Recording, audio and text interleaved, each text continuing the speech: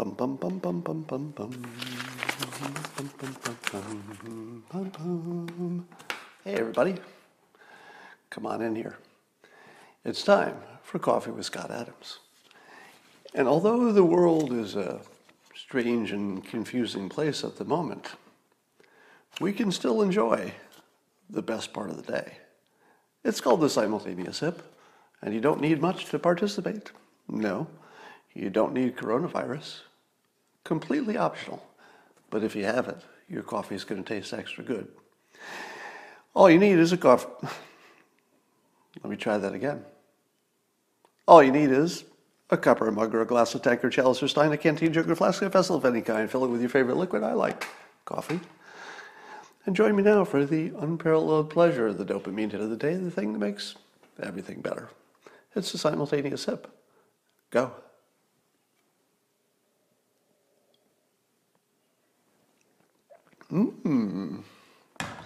That's a crisis quality there. Everything tastes better when you're worried about stuff. All right, let's talk about this. There's nothing else going on, right? Is it my imagination, or did all of the other news either completely stop, or we don't care about it? So there's a whole lot of stuff that's happening that couldn't care less about. But let's talk about what's interesting about this flu stuff. Here's the good news. There are 3 different treatments as opposed to a vaccine. Apparently a vaccine's already gone into rapid testing. Maybe we'll see that soon. Anyway, I'm gonna switch topics. Because it just occurred to me at the moment. Trump has now said 2 things that are unambiguously untrue that seem to be coming true. So the first thing that Trump said was that we'd develop this vaccine and it would be in record time. And then the expert, Dr. Fauci, said, well, probably 18 months. So not really right away. And then the president would get up and he'd say, yep, we're going to have it in record time. And then Fauci would get up again. It's like, well, 18 months. And then the president would say, we're going to get that vaccine in record time. And then you read the news, and I think it was Gilead, put their vaccine into rapid testing. And they said, hey, we've got an idea. And I think I have this right. I might have this wrong. And Gilead was saying, why don't we do something we never did before, which is start developing it because we're optimistic. Developing meaning, making it, manufacturing it. At the same time, we're testing it. Because in the unlikely event that, we hit it, and I guess they're pretty confident that they're at least in the neighborhood of the right vaccine, they're saying we could be done with it and distribute it the same day. And I said to myself, was that included in the 18 months? Somebody says, not really.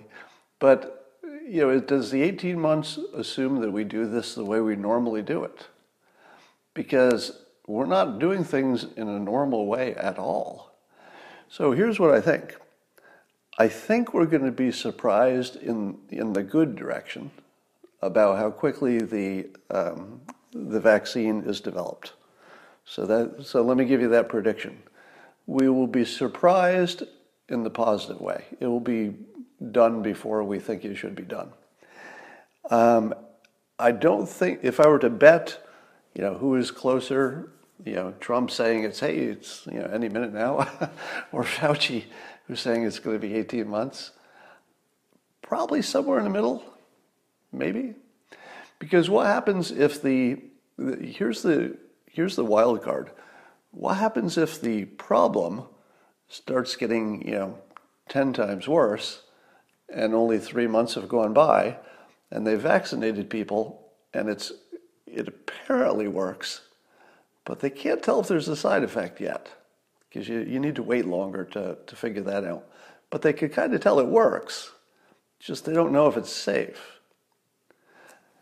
we're going to have a decision like we've never seen before, which is, will you take this extra risk of semi-tested vaccine that's similar enough to things we've done before that we think it's safe?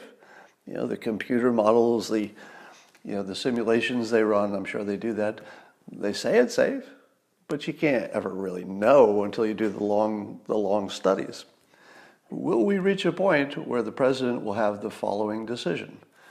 Mr. President, we can get you a vaccine in 5 months. The risk will be very high, but the risk of not using it could be higher. We need a decision.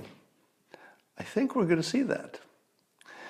Second story is the president quite famously went out and said that Google was building some kind of a nationally available website to, I think, figure out if they should get coronavirus medical care. And then Google said, no, we're not. We're not doing that. Nope. And then it came out that it was a subsidiary of Alphabet that really had been called Google until, I don't know, 2015 or something. So it was sort of a Google-like company. And then people said, oh, okay. So it wasn't like 100% wrong. It was a Google-like company within the Google universe, and you could call that a Google company, but technically it has another name, even though a Google company owns it. And then it came out that, but then people said, yeah, but it's not going to be done soon. And then the company says, well, we're going to test it pretty soon, and obviously, if it worked out, we can make it big pretty quickly. It's a website. How hard is it to take a website from small to big? That's something we know how to do. So, but here's the funny part. By the end of, I think the end of yesterday, Google announced that Google, were going to build a national website that the president said they were building. So I think in 2 occasions, you just watched the president bend reality in a way that only he can. I mean, I swear to God, there's nobody else who could have done this. And I'm not even saying it's a bug or a feature. I'm just saying it is. You can decide whether you like it, whether it's an accident, whether it's luck, whether it's randomness. I don't even know what to call this. I mean, seriously, what do you call this? The guy who reads, who tells us, I mean, he's told us this many times, that he uses the power of positive thinking to bend reality. And you hear that sort of thing and you go, yeah, new age crap. You can't bend reality. You can't bend reality. That's not a thing. So go read your power of positive thinking books, because reality isn't something you just bend by your positive thinking. And then the president gets up there and says 2 ridiculously false things about this crisis. And I think both of them are going to happen, weirdly. I mean, one of them already happened. So I'm 50% right already. Yeah, somebody says, I'll ask Steve Jobs, right? The reality distortion field. I think this president makes things happen by wanting them. Obviously the country is primed to respond, and every citizen is doing their thing to make things better. It's kind of remarkable. I don't know what to make of that. But all right, so here's some other good news. There are 3 treatments for people who have already gotten the coronavirus, so not a vaccine, that seem promising. And I'm hearing lots of chatter about them being promising, meaning that they're using them and they're working. So some number of, this is just anecdotal. They haven't done controlled studies. But anecdotally, we're getting a lot of reports that this drug called remdesivir helps people recover faster. And here's the better one. I think there's some complication with remdesivir being widely available. I don't know the details of that, but there's some red tape or something else about that may limit the availability. But the other one is a cheap malaria drug. So a drug that already exists, and is widely available, called chloroquine, I don't know,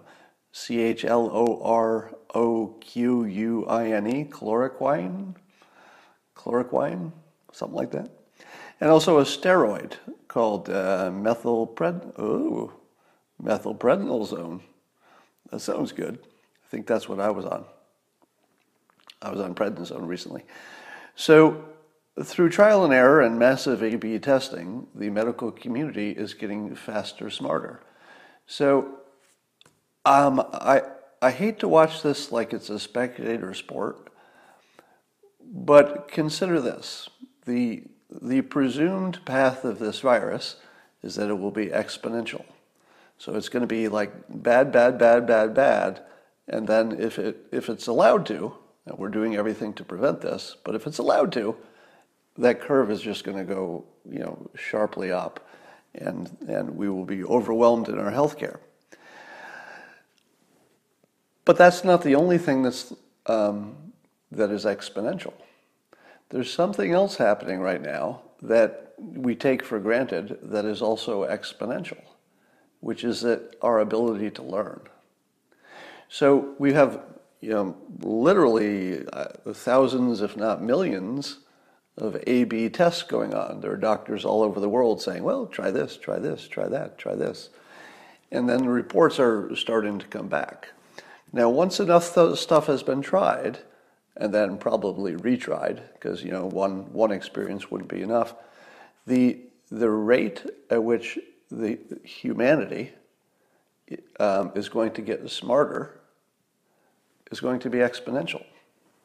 We are going to get smarter really fast, and we're not quite at the inflection point, but if the best case scenario is that now that we have the smartest, most capable people in the world, the whole planet, this has never been the case because we're so well connected by the internet that the entire world can be involved, and at least there's some chance that they can all have the same information or eventually have it.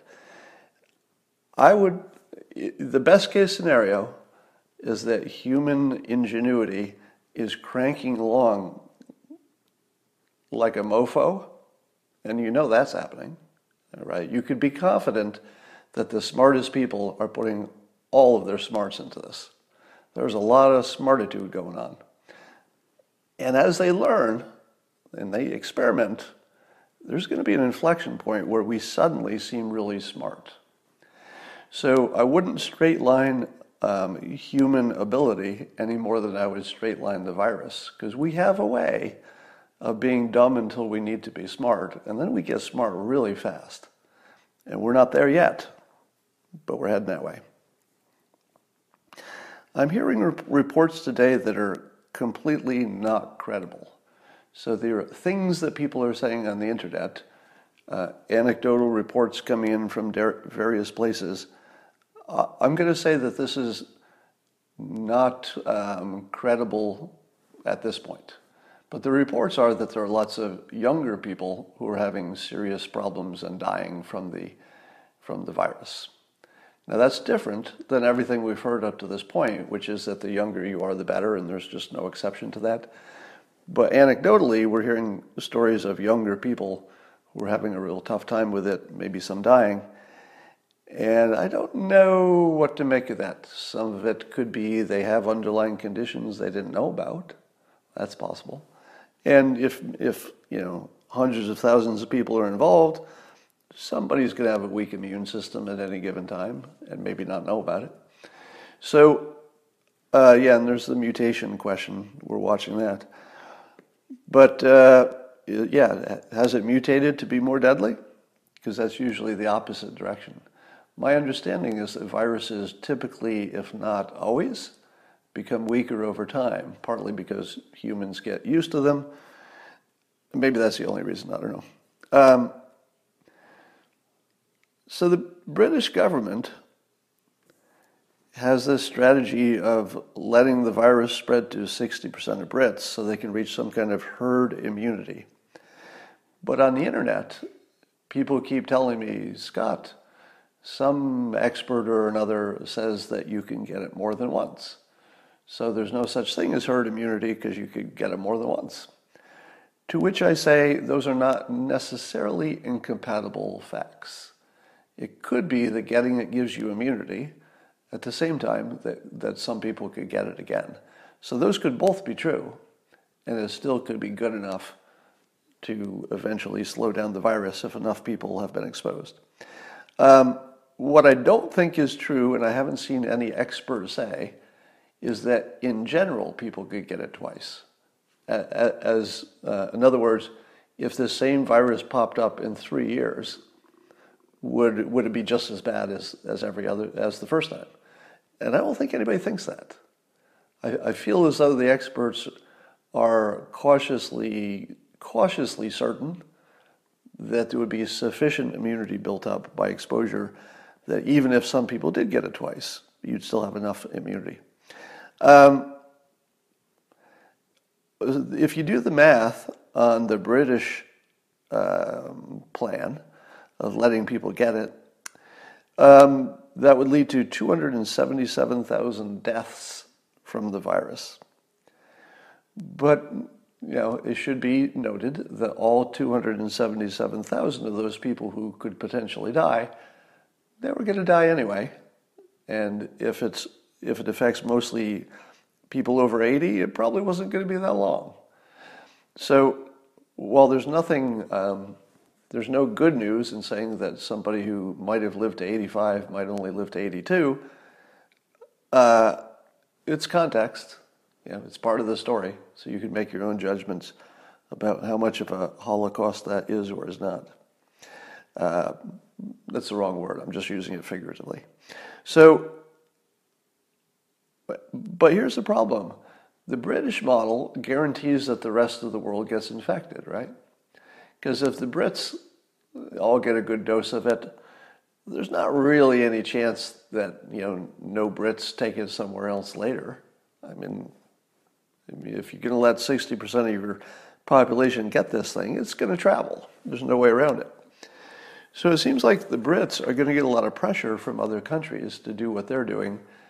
And I don't exactly understand what they're doing. They're acting like they're trying to stop it versus build up some herd immunity. But now it's a little uncertain at this point.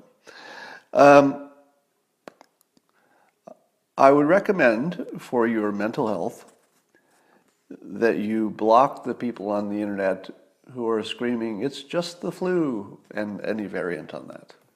Now, could they be right? Is there any scenario in which the people who are saying we're overreacting, and I would be in that category of an overreactor according to other people, is there anything to that? What's the best argument you can make on the stop worrying about it side? Now, part of what the stop worrying about it people are trying to do is not crash the economy. And that's a worthy goal.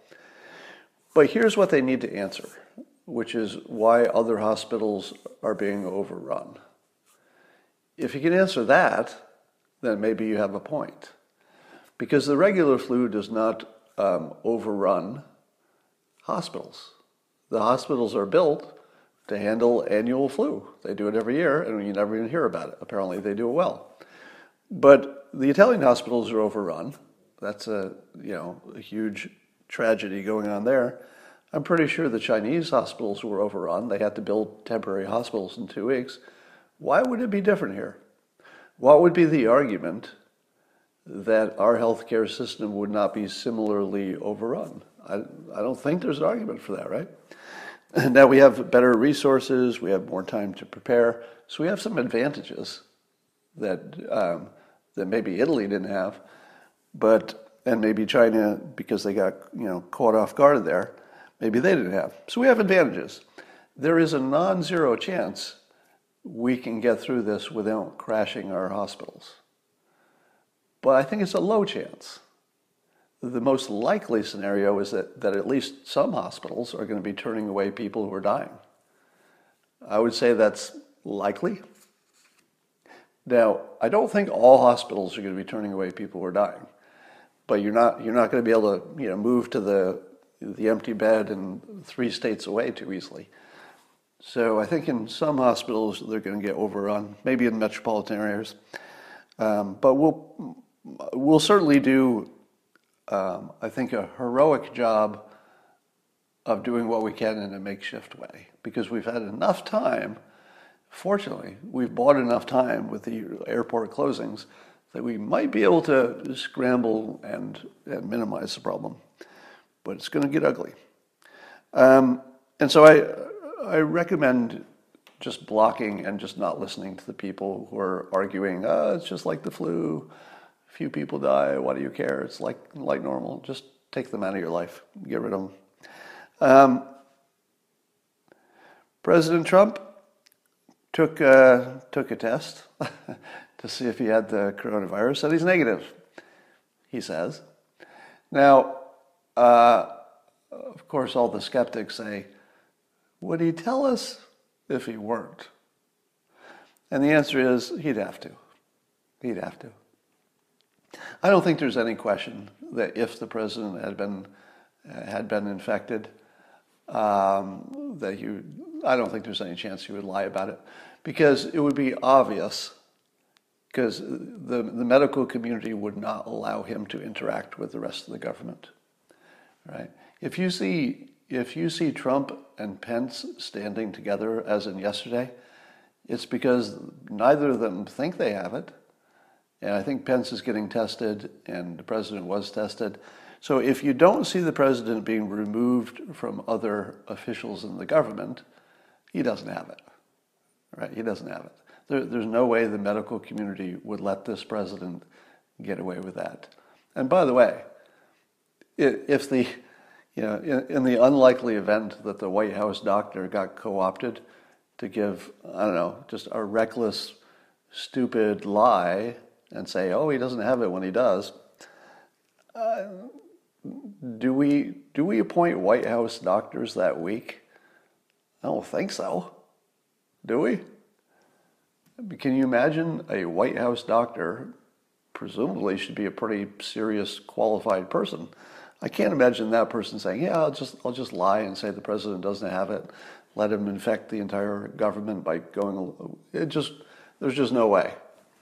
So I would say you should completely discount any chance that he took a test and it was anything but what he said, which is negative. So that's good news. And we're watching here a president who is responding to the public. It was the public, led by the media, of course, but it was the public who needed him to get tested. I tweeted that the other day, and I said that, essentially that. I said, Mr. President, the public needs you to get tested. Because I wanted to put it in that terms. I didn't want to say, you should get tested. Who am I? I didn't want to say, doctors say you should get tested, because, again, it's up to the doctors to tell them, not me. But it was unambiguously true that the country needed it. We needed to check that box and say, okay, that's one thing we don't worry about, because we got plenty to worry about. There's plenty. So the country needed it. And I tweeted that out, and man, did I get pushback. The sort of automatic Trump supporters who will just, back him no matter what he said, poured in and said, he'll get a test if he needs to. His doctor said he didn't need it. What are you trying to start here, Scott? And of course, he decided to get the test. So I think it's good news when the public cries out for something and then the president does it, and it makes sense. There's nothing broken there. That's good news. All right.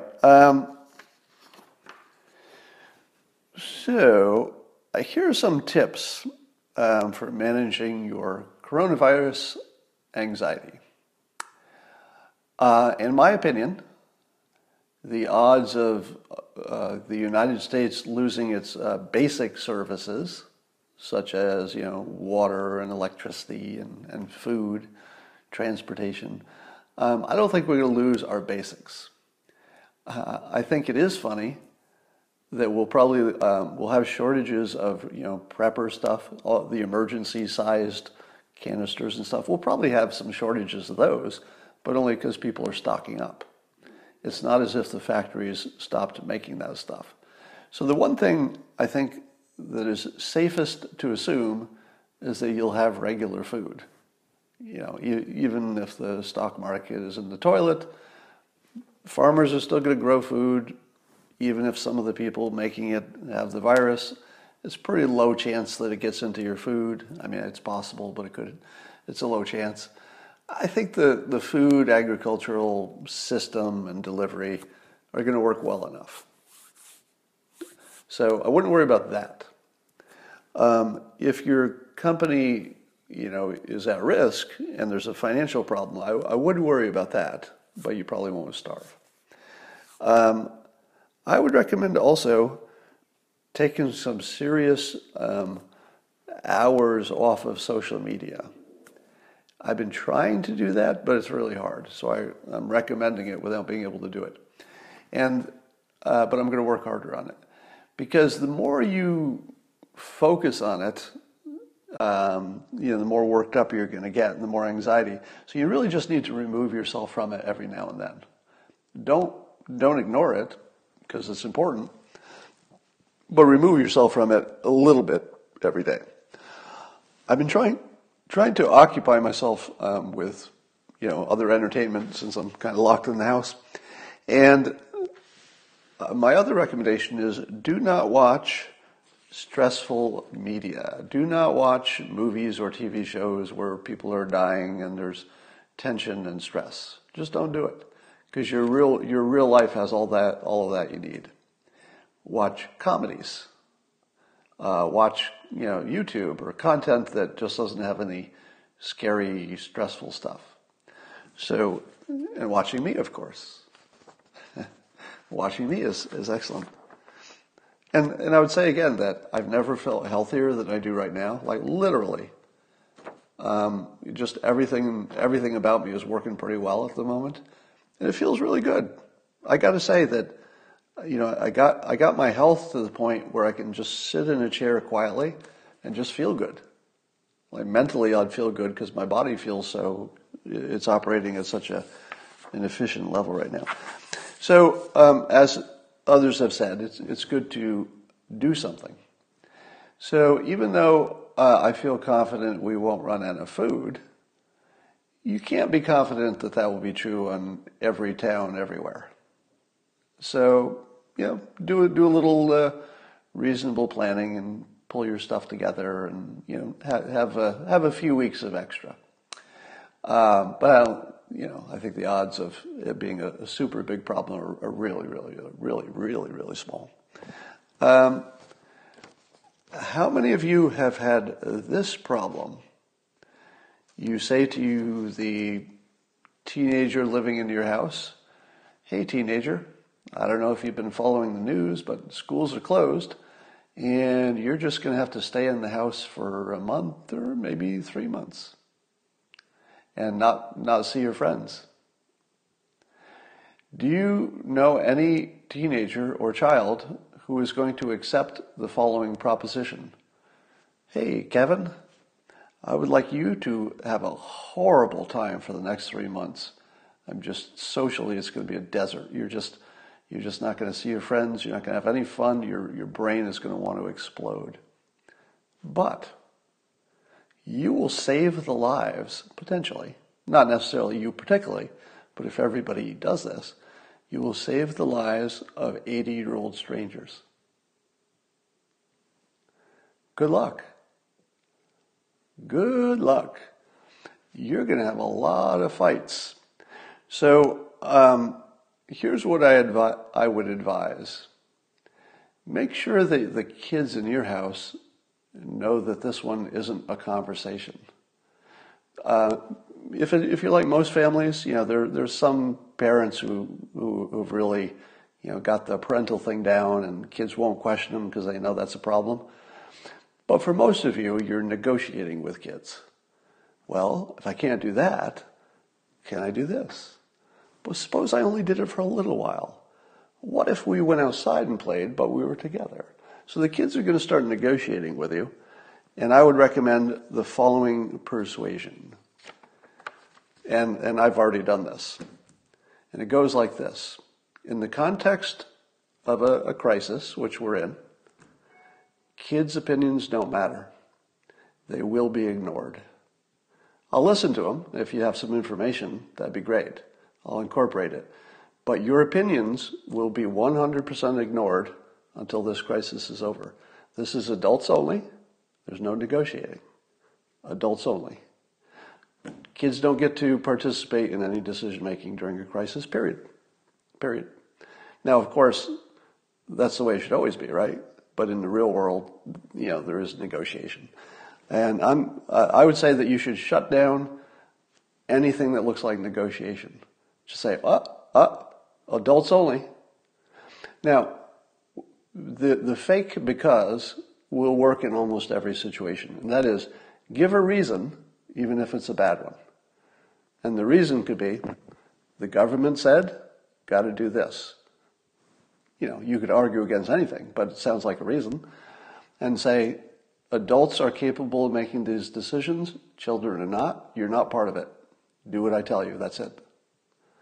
And that sounds like a reason too, because adults are smarter than kids. So say that directly. That the adults are in charge during the crisis. That's the end of the story. How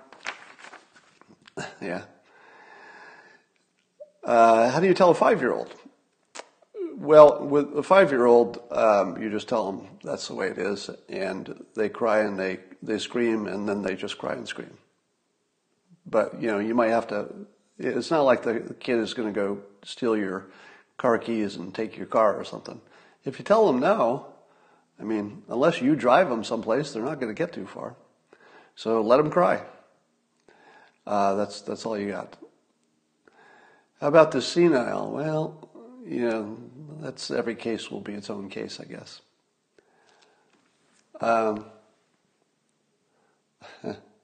My understanding is that this weekend the bars were full with young people who believe that they are not personally at great risk and apparently don't care if they kill, 1 million old people by going to a bar.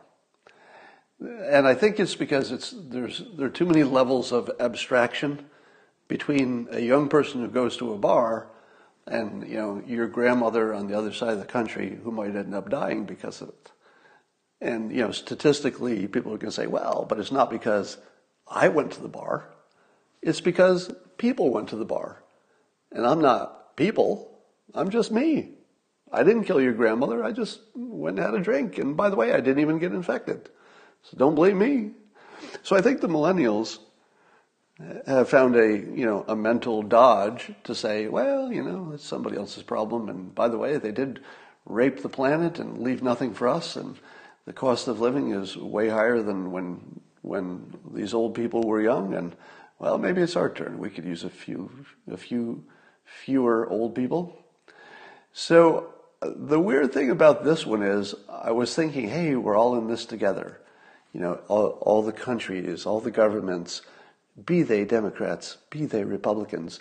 This will be the one time that we can all join together because it's a common problem. And I thought, and I'd even said this, that it was kind of beautiful. Because you don't see everybody on the same page, ever really. I've never seen it. It's the first time. And then I realized that it doesn't apply to the young. We're very much not on the same page. People over 40, just picking a random number here, people over 40 are trying to stay alive. People under 40 are trying to have fun. And based on this weekend, they don't care if you live or die if you're over a certain age. So we have unintentionally caused a war between the old and the young. In order for the old to survive at the rate they would like to survive, percentage-wise, we're going to have to crush the young. I don't see a way around it. The young, and I mean 20s and 30s, are going to have to get crushed. And by crushed, I mean we'll probably have to send the police out to send them home. Probably have to close the bars. Probably have to, mace anybody who gathers with more than 4 people in public. So when I say crush, I don't mean hurt them. I mean there's some serious pain coming that the people who went to a bar this weekend don't know is coming. Or maybe they do, and they figured, well, one more weekend, I'll go to the bar. Yeah, I did hear about the hashtag boomer remover. That's what they're calling the virus. The young people who would just be delighted if the old people died.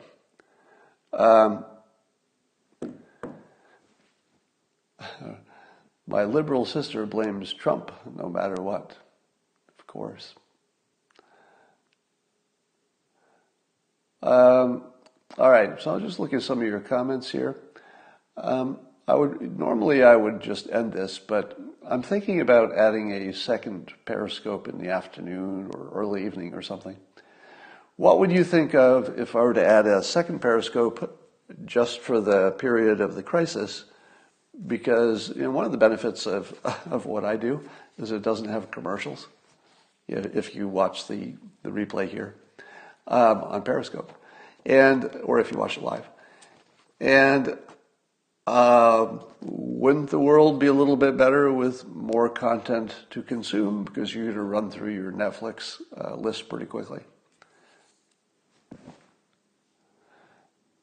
Oh, so somebody's saying in the comments that the NOLA Louisiana police cleared Bourbon Street. That's interesting. You hope I don't lose too much credibility. Somebody says, why no CPAC outbreak? That was 16 days ago. Has there been none? I don't know the details there. But you're right. Now, it could be that the one known infected person just wasn't shedding that much. That's possible. Now, it could be that the one known infected person at CPAC washed his or her hands a lot. Because I think we're still pretending we don't know who it is, right? How many of you know who it is? I'm just curious. In the comments, how many of you have seen the name and photo of the person who is accused of being accused is the wrong word, but the person we believe was the infected person there? Oh, okay, I'm seeing lots of people. The comments are a little delayed, but it looks like people are willing to see a second Periscope. Now, it probably wouldn't be like the first one, so I don't know exactly what that content would be, but I'm sure I can take some questions or something. So, here are the things I'm doing. Lots of exercise, lots of fresh air, take a walk. You would be amazed how much better you feel if you take a walk for an hour, just a nice walk outdoors. And if the weather's bad, bundle up. If it's raining, bring an umbrella. But get your walk in. Don't tell yourself tomorrow, because you need to do something, and it makes a difference. You can build up your immunity. I would guess that my immunity is really humming along right now, because I've been getting to sleep, eating the food, doing all the right stuff. All right. It's very difficult to know if there was a spread at CPAC. That's true. Why did we have the freedom of assembly again? Yeah. Somebody says they'd like to hear me and Dr. Drew on the air. We'll probably do that, Dr. Drew, if you're watching this. We should probably do that. Your place or mine is less important, but we should probably do that. More Naval. Yeah. There's a really interesting thing happening. It's happening on social media, but you're seeing a lot of people who very quickly, entered the breach. And you're seeing people who are trying very hard to be positive influences. I'm trying as hard as I can to do something productive during this. Naval's another one of maybe the most productive thinker of our time. So having him fully engaged makes me feel a lot better. If you're not following Balaji Srinivasan, you should. By far, he has the most insightful comments about this whole situation from from the social, the economic, the medical. So Balaji is one of these full stack people who I don't know if there's a category of knowledge he doesn't know about. he seems to know every category of knowledge. So if you listen to his stuff, you'll get smarter. Scott, do you disagree with Dr. Shiva? I don't know. So I assume you're asking about you're referring to this situation, but I don't know what he says and why I would disagree.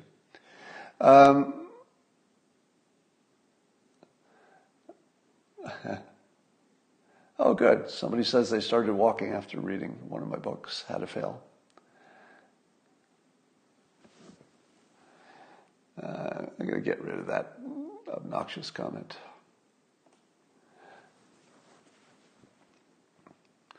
Dr. Drew will tell you to stop spreading panic.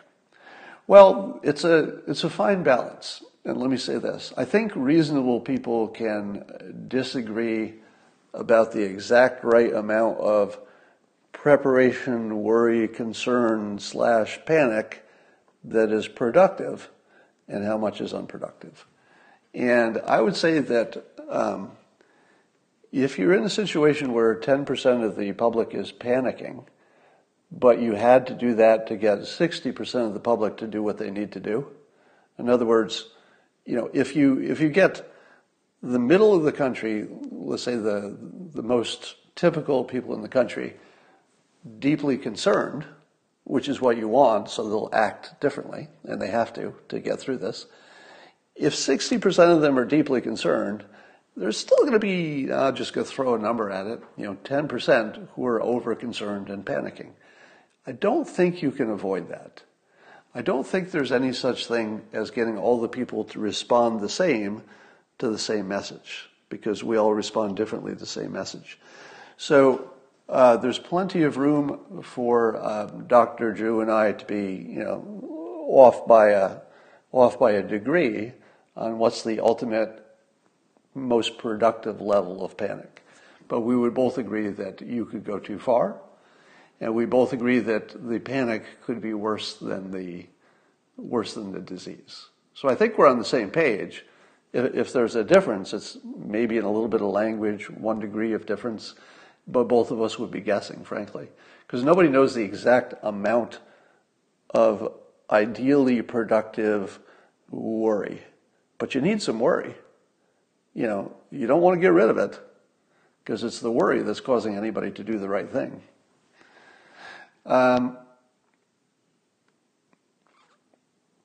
Looking at your comments, Dr. Shiva says we're overreacting. Well, how do you measure such a thing? I still see people saying that people are panicking, but I've not detected anything that I would call panic. Even the people buying toilet paper, I don't know that they're panicking, are they? It just feels like, you see the people with, I saw pictures of people with carts piled high with, massive toilet paper. And I thought to myself, well, you don't know what the story is there. Are those people panicking? Or are they buying for the nursing home? Right?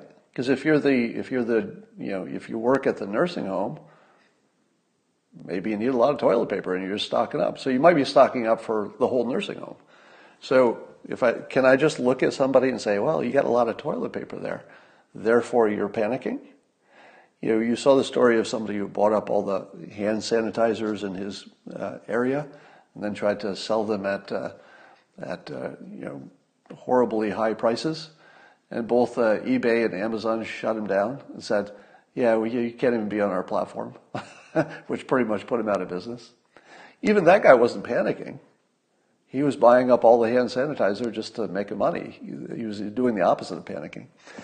So I've not seen anything in the public, let's say I've not seen any of our professionals do anything even remotely like panic. Have you?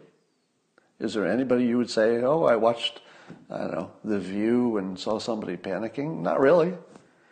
Not really. I'd have to say that I'd be pretty proud of the United States for the way it's handling it attitude-wise.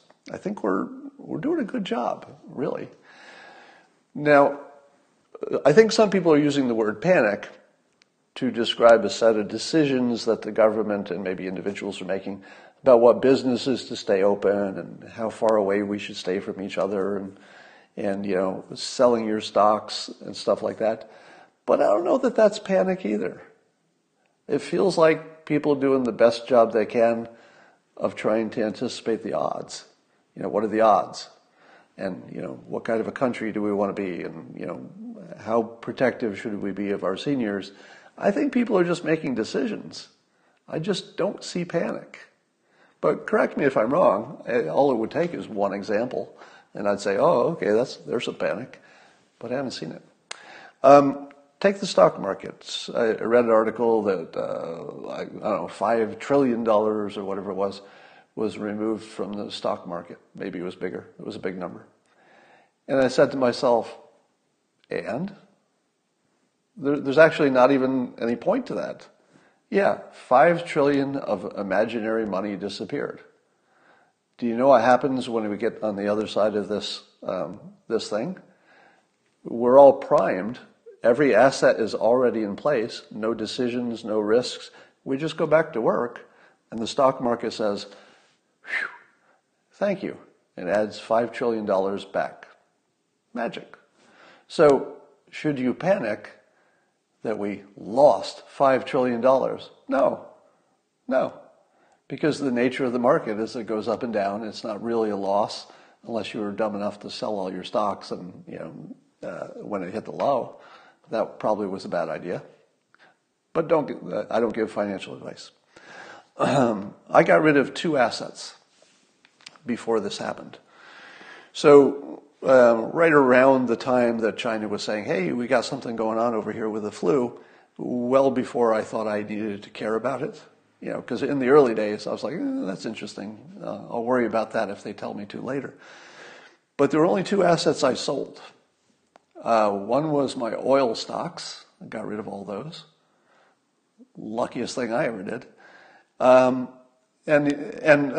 by the way, I didn't even sell it because I was smart.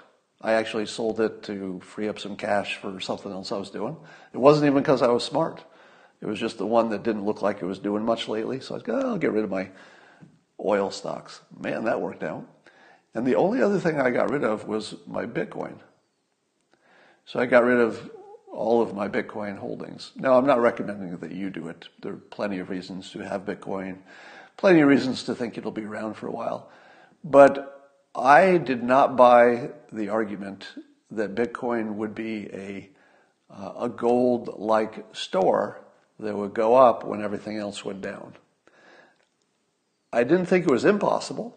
In other words, I didn't rule it out. I thought, well, it could happen. If everything goes bad, maybe Bitcoin goes up. It'd be good to have some. But I wasn't buying it. And so I sold all my Bitcoin, and it dropped by 50%, I think, since then. Now, I'm not bragging. Both of those were total luck. Total luck. You shouldn't try to time the market. You shouldn't be buying individual stocks. You shouldn't be listening to me for any advice. But I got lucky as hell on those 2. You have to balance that against all the times I've been unlucky. There are plenty of those. So I think Bitcoin will be around a while. I'm sure it'll recover eventually, but I got out. I haven't checked the when recently, but it's in tiny territory, like most of the non-Bitcoin stuff is. Do you get to financial advice or act on my own? Good question. When I was first making some serious money with this old Dilbert thing I do, I was offered by bankers at Wells Fargo. They had a special rich person division that does some investing for rich people. They said, hey, we could put you in our special rich person department, and we'll do investing for you in the stock market. And I felt I was, reasonably qualified to do that. I have an MBA and a degree in economics, and, I pay attention. But I was busy. And I thought, I need somebody who's really paying attention, because I'm not going to be watching. I was working 18 hours a day then. And I thought, I'm not going to be able to watch my investments. It's better just have somebody else do it. And hopefully they'll do so well that it'll pay for itself. They bought on my behalf stock in Enron. Have you heard of Enron? That's right. The smartest people I could hire to invest my money for me put my money in Enron. Not all of it, a portion of it. Other money they put in WorldCom. You ever heard of WorldCom? That used to be a company. Now, if you tried really hard to invest someone else's money in individual stocks and you were buying big companies, do you think you would even be able to find two big companies that wouldn't exist in a year? Could you? I mean, we're in a weird economic time right now, but in ordinary times, if you're going to say, oh, I'll buy 20 different stocks for your portfolio, and then you'll have some diversification. Do you think if you picked 20 Fortune 500 stocks, do you think you could find two of them that would be out of business in a year? It's kind of rare. Well, my professionals did it, and what they sold to me was that they had extra insight because they talked to management. Do you know what would happen if you talked to the management at Enron to get some insight? Well, here's what the management of Enron would not tell my professional investors, investing professionals. They would not say, oh, I have to be honest with you, Enron's just a whole pyramid scheme, scam, and none of it's real, it's all going to fall apart. Do you think that's the insight that my professionals got when they talked to management? Because that's what they sold me. They sold me, we know them personally. We're actually going to be in the room with them, talking to them. So, we have much better, vision than you do because we're in the room. What the hell did that help them? It didn't help them at all. All right, now, the good news is I was just smart enough to only give them half of my money that was available for investing at the time, because they were also charging a fee. I forget what it was, but let's say the fee was 1.5%. And I didn't want to, give away 1.5%. So I gave them half of my money that was available, and I took the other half and I just stuck it in a Fortune 500 index fund. How do you think I did with my half that I didn't manage? I just threw it in an index fund of, a bunch of American companies. And they were picking stocks and talking to management. Who do you think won? Wasn't even close. They lost a third of the money that I gave them to invest. After, several years, they were down a third. And mine, I think, fluttered around a little bit, and then took off and were fine. Yeah. So effectively, I cut their fee in half, but also I diversified because the risk, I knew at the time that I had to diversify also against Wells Fargo. So you don't diversify just among stocks. You should also diversify who's in the mix. And if you've only got one person who's responsible for all of your investments, you got a problem. Because if that one person goes bad, your whole portfolio is at risk. So I spread the risk of human beings that they have any influence over my money and make sure that none of them have too much influence. That's my advice. All right.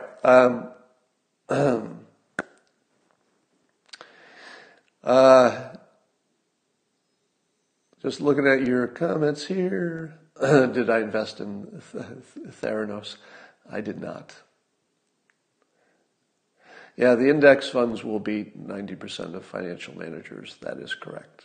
Always have, always will, in my opinion. What year? This was a long time ago. So this was 90s. All right. Say Scott actively got into oil, which is an anti-index decision. So I still have oil stocks within my larger index fund because you can't pick and choose. You just take the whole box. But separately, 20 years ago or something, I had bought an index fund of oil stocks. So the only exception to having a broad index that makes sense is if you have a sub-index of some industry you think is going to do extra well. So at the time I thought, okay, 2 industries that I think will always do well is energy, wrong, and biotech. So I have an index of biotech stocks, and I had an index of oil stocks. Oil stocks, I got out in about the same place I put it in, but it was after years, so it was effectively a loss. But the biotech stock is up 400% at the same time. Now, I would only put smaller amounts in the sub-indexes, so I still have 80% in the broad index. But I had a few kicker funds that, just in case oil or bio stocks did well, I could get the upside. All right, oil will come back. Mark Cuban just invested in Twitter stock. Smart bastard. Mark Cuban, if you're listening to this, that was a smart move. Because there's no way in hell Twitter is going to stay at the price it is. If I had not already put all of my cash that was on the sidelines into the market, I'm fully invested in financial assets. So I only have real estate and stocks. That's all I own right now. A little bit of something else, but and some investments in companies. But I was looking at the stocks that got whacked the hardest, and I thought some of these are just a no-brainer. Who is going to use less Twitter during the any economic downturn? They're not. They're going to use more Twitter. Twitter was one of the few stocks that I was also looking at to make a major shift into. I was looking at some other things, but don't take any financial advice from me. But if you see Mark Cuban making a big move on a company like that, maybe you can take his advice. I already own some Twitter stock. What if Trump loses? Well, I think that's now an option.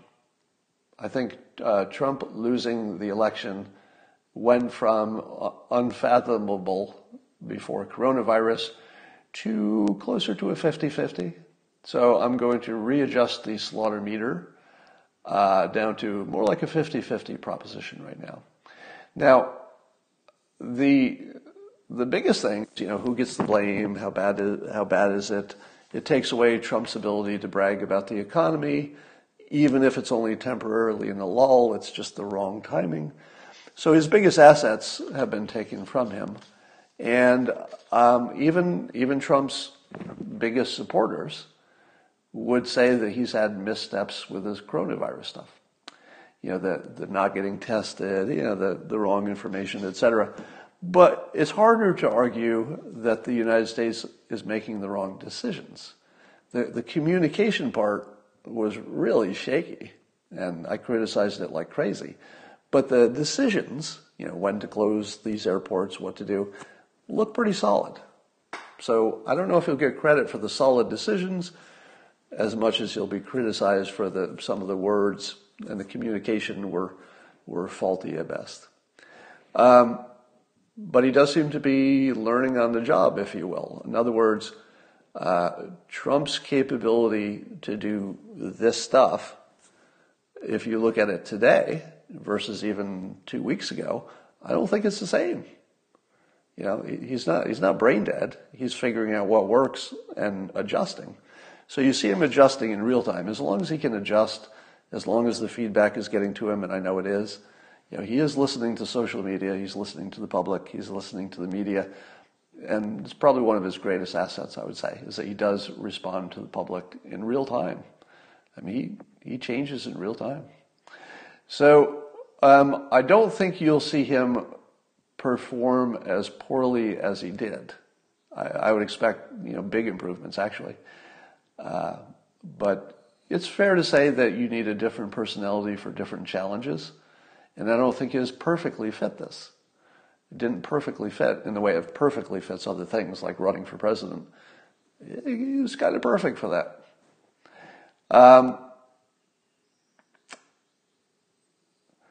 That's why he's doing massive stimulus. All of these stimulus stuff, tax cuts, etc., I think those are mostly psychological, but that's good because the economy is a psychology engine. So the president might be the very well. Let me put it this way: as ill-suited as I think the president's personality is for this specific kind of disaster, but not his decision-making. I think his decision-making has been good, but his personality doesn't fit this at all. When we get over it, and it's time to crank the knob and get back to work, that's the personality he has. Once it's time to, once it's go time, and it's time to crank up the economy again and get past this, show the world who America is, basically. That's what he's good at. So you're going to see the fastest. I think this disaster, if you can call it that, the crisis, it's plenty bad. Probably will get worse before it gets better. But the recovery, whenever that starts, is going to be amazing, I think. It's going to be amazing. And that's what Trump is just perfect for. All right. Somebody says they're giving themselves a massive stimulus right now. Good for you. I hear it's good for your immune system. Andrew Yang, UBI meant under Biden's influence? I don't know that he actually said that. All right. That's all I got for now. I will maybe talk to you again this afternoon. We'll see. Bye for now.